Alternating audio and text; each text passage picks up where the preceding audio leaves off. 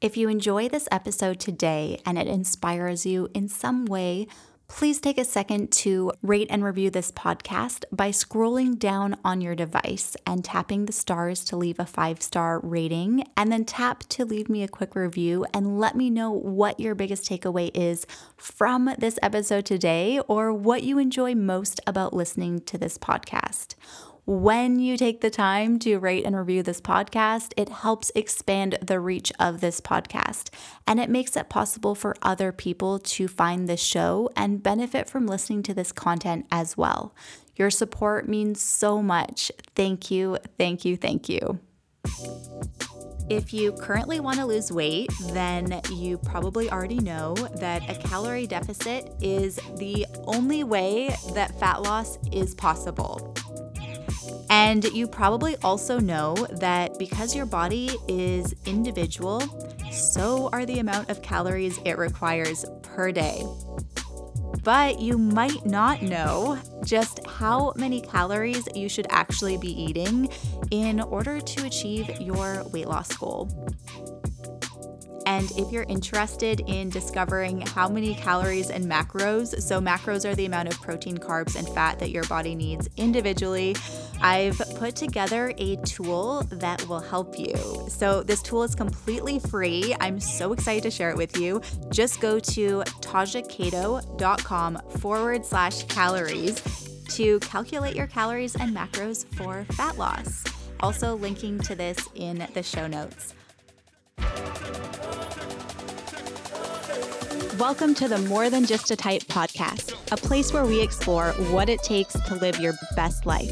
I'm your host, Taja Cato, expert in type 1 diabetes and fat loss, entrepreneur, and lover of all things fitness and personal development.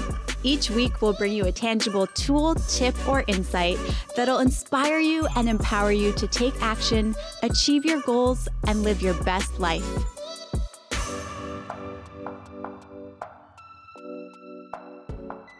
So I don't know if you heard, but my laptop had a malfunction and the hard drive has currently been wiped. And guess what's on it? A book that I have been writing. And I'm really excited about this book. It's all about weight loss and type 1 diabetes. And it's probably some of my most proud work yet. I'm so excited for this book to be ready and to share this book with you. But until I can retrieve my hard drive, I'm kind of just sitting in limbo. And that's kind of where this episode is coming from, where it's all about accepting, not settling. And I wanted to share this story with you because although it's different than my hard drive getting wiped, I think the meaning or the essence can sort of be translated into the same sort of thing. So I heard a long time ago, and I'm probably totally butchering the details of this story. I think I heard it on a podcast. I don't know who the people are. I just remember the story and it stuck with me. And so I wanted to share it with you. And the story is of this guy. I think he might have been in his 20s and he was in Thailand or somewhere and he had a really terrible accident. And he was really into running. He loved to run marathons and do extreme sports and stuff. And suddenly he wasn't able to do anything. And the doctors told him that he was never going to be able to walk again. And his mom came to visit him in the hospital every single day. He was in the hospital for quite some time. And every single day, she would spend time with him mapping out the details of the next marathon that he was going to do. From the weather to what he was going to wear to how he was going to feel and what it was going to be like. And they would walk through him doing this marathon. And she didn't miss a day. And she showed up at the hospital and they would carry on and plan his marathon, even though the doctor said, you're never going to walk again.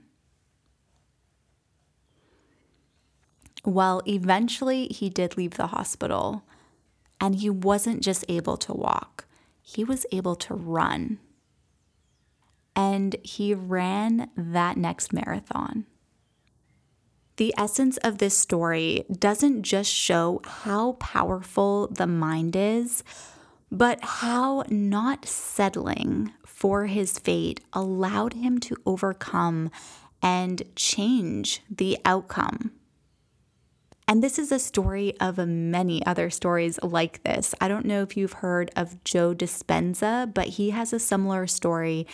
And I think that it's so amazing and something that we should really consider. Because take type 1 diabetes, for example. In order to manage type 1, you first have to find acceptance. You know what I mean? Like, once you can accept the situation at hand, you can then choose not to settle. And what do I mean exactly? Well, for example, like, I accept that I'm living with type 1 diabetes. I accept that I'm living with these daily hurdles that accompany type 1 diabetes. But I am not going to settle for the idea that the average person living with type 1 diabetes has a shorter lifespan of like 10 years. Instead, I am going to ensure that I live a long, quality life with my loved ones. Just as the guy in the hospital had to accept that he was in the hospital facing this terrible accident, but he was not willing to settle for the idea or the fact or the reality when the doctors told him that he was never going to be able to walk again. I believe that when we don't first accept our current circumstances, it can be so much harder to change the outcome because we don't choose not to settle. We don't have that option. And so instead, we might choose to ignore the situation. We might try not to think about it because it's hard. It's a hard reality to face. And by doing so, we might end up living life trying to accept or not accept our new circumstances. Because by not choosing to accept or not to settle, we are choosing. We're choosing the outcome that we fear the most because we are unable to face the situation at hand. And then we might live with resentment, anger, sadness. That's what I believe. So right now in my life, circling back to my laptop, I'll accept that it's fucked, even though I'd rather not deal with it. But I'm not settling with the idea that my hard drive is not retrievable. I won't accept it until I do everything in my power to retrieve it. And what if it's not retrievable? Right now, I'm not even going to go there. I won't go there until that is a fact. I'm not willing to settle. And obviously, when I am 100 years old, I'm not going to be sitting in my rocking chair still in denial about an old hard drive that I'm still unwilling to accept. We learn, we grow, we move on. And sometimes the learning part requires us to accept so that we can actually move on.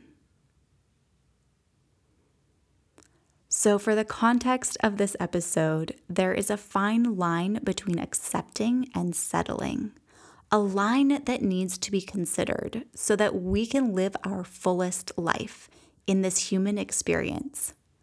Where in your life is something requiring you to accept it so that you don't settle? Thank you so much for tuning into this episode. I am so grateful to have you here today. Thank you so much for your support of this show. If you enjoy this episode and you're enjoying this podcast, please subscribe because that way you won't miss out on weekly episodes and bonus content. I will talk to you very soon. Bye for now.